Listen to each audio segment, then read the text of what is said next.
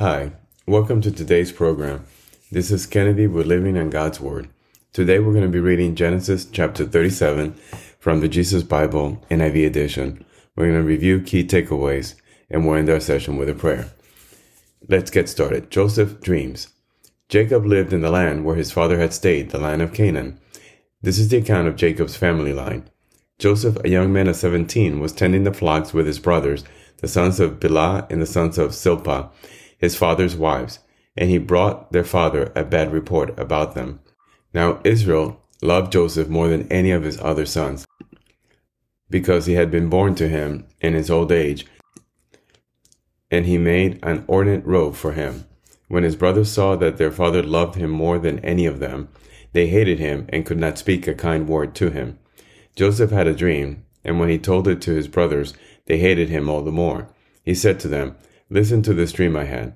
We were binding sheaves of grain out in the field, when suddenly my sheaf rose and stood upright, while your sheaves gathered around mine and bowed down to it." His brothers said to him, "Do you intend to reign over us? Will you actually rule us?" And they hated him all the more because of his dream and what he had said. Then he had another dream, and he told it to his brothers. "Listen," he said, "I had another dream, and this time the sun and moon and 11 stars were bowing down to me." When he told his father as well as his brothers, his father rebuked him and said, "What is this dream you had? Will your mother and I and your brothers actually come and bow down to the ground before you?" His brothers were jealous of him, but his father kept the matter in mind.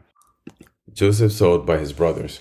Now his brothers had gone to graze their father's flocks near Shechem, and Israel said to Joseph, "As you know, your brothers are grazing the flocks near Shechem. Come, I'm going to send you to them." "Very well," he replied. So he said to him, "Go and see if all is well with your brothers and with the flocks, and bring word back to me." And then he sent him off from the valley of Hebron. When Joseph arrived at Shechem, a man found him wandering around in the fields and asked him, "What are you looking for?" He replied, "I'm looking for my brothers. Can you tell me where they are grazing their flocks?" "They have moved on from here," the man answered. "I heard them say, 'Let's go to Dothan.'" So Joseph went after his brothers and found them near Dothan. But they saw him in the distance, and before he reached them, they plotted to kill him. "Here comes that dreamer," they said to each other. "Come now, let's kill him and throw him into one of these cisterns, and say that a ferocious animal devoured him. Then we'll see what comes of his dreams." When Reuben heard this, he tried to rescue him from their hands. "Let's not take his life," he said. "Don't shed any blood. Throw him into the cistern here in the wilderness, but don't lay a hand on him." Reuben said this to rescue him from them and take him back to his father. So when Joseph came to his brothers, they stripped him of his robe, the ornate robe he was wearing, and they took him and threw him into the cistern. The cistern was empty. There was no water in it. As they sat down to eat their meal, they looked up and saw a caravan of Ishmaelites coming from Gilead. Their camels were loaded with spices, balm, and myrrh, and they were on their way to take them to Egypt. Judah said to his brothers, "What will we gain if we kill our brother and cover up his blood? Come, let's sell him to the Ishmaelites and not lay our hands on him. After all, he is our brother, our own flesh and blood." His brothers agreed. So when the Midianite merchants came by, his brothers pulled Joseph up out of the cistern and sold him for 20 shekels of silver to the Ishmaelites, who took him to Egypt. When Reuben returned to the cistern and saw that Joseph was not there, he tore his clothes. He went back to his brothers and said, "The boy isn't there. Where can I turn now?" Then they got Joseph's robe, slaughtered a goat, and dipped the robe in the blood. They took the ornate robe back to their father and said, "We found this. Examine it to see whether it is your son's robe." He recognized it and said, "It is my son's robe. Some ferocious animal has devoured him. Joseph has surely been torn to pieces." Then Jacob tore his clothes, put on sackcloth, and mourned his son many days. All his sons and daughters came to comfort him, but he refused to be comforted. "No," he said, "I will continue to mourn until I join my son in the grave." So his father wept for him. Meanwhile, the Midianites sold Joseph in Egypt to Potiphar, one of Pharaoh's officials, the captain of the guard. This is the end of Genesis chapter 37. So here we see that Joseph having an interesting journey in his young life. He starts to have these dreams, which awaken the jealousy of his brothers, especially when they know that he's already the favorite. And his father even made him a special coat. And so one day they finally capture him, and they try to kill him, but the brothers, Benjamin convinced them not to. And eventually Judah convinced them to sell him to to the Midianites, who are going to Egypt, to sell him as a slave. Eventually they take his robe, they put blood on it, and they take it back to his father, who thinks that his son has been devoured by wild animals, and he starts to mourn his death.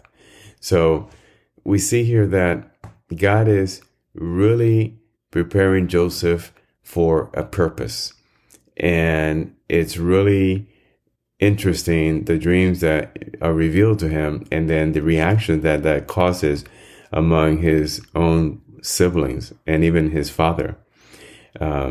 But they rise up against him out of jealousy and anger, and think that they have gotten rid of him. And they feel pretty proud of themselves, especially for not having killed him, but found a way to benefit themselves in the process, and don't care at all about what they're doing to their father and the grief that they have put upon their own father. But we will see that God can use evil for good.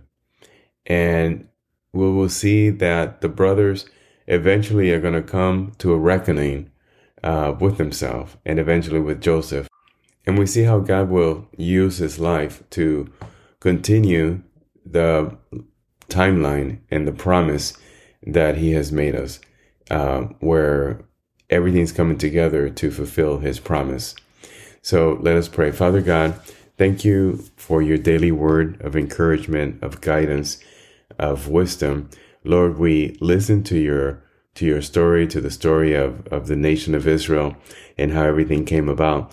And we find ourselves in that story. We find ourselves being reflected in those brothers, in the jealousies that they had of their younger sibling, when things go well for others, when there's a promise and we don't see ourselves in it, in that blessing. Instead of rejoicing for them, sometimes that stirs up feelings of jealousy and possibly anger. And Lord, these are not feelings, or these are not thoughts. These are not the ways of you, Lord. These are not the Christian way. So teach us to be truly joyful and to rejoice in the blessings of our brothers and sisters, and never to be jealous, but to rejoice in them, and just to be at peace in what you have given us, in your love and in your blessings for us, in our lives, in our family, in our siblings. Lord, we have more than we can possibly need. We need to thank you and worship you for the happiness, the health, the stability, the family that you give us. Lord, these are the riches far beyond any material thing. So when we do receive the material things, let us put them into proper perspective and understand that they're not as valuable as the love we share between our family, as the people that we have in our lives, the family members, the friends. So Lord, thank you so much for your blessings. We thank you, we worship you, we praise you, and we ask this in Jesus' name. Amen. This concludes today's reading and interpretation of Genesis chapter 37. We hope that you will join us again tomorrow. God bless you. This is Kennedy, your brother in Christ, always.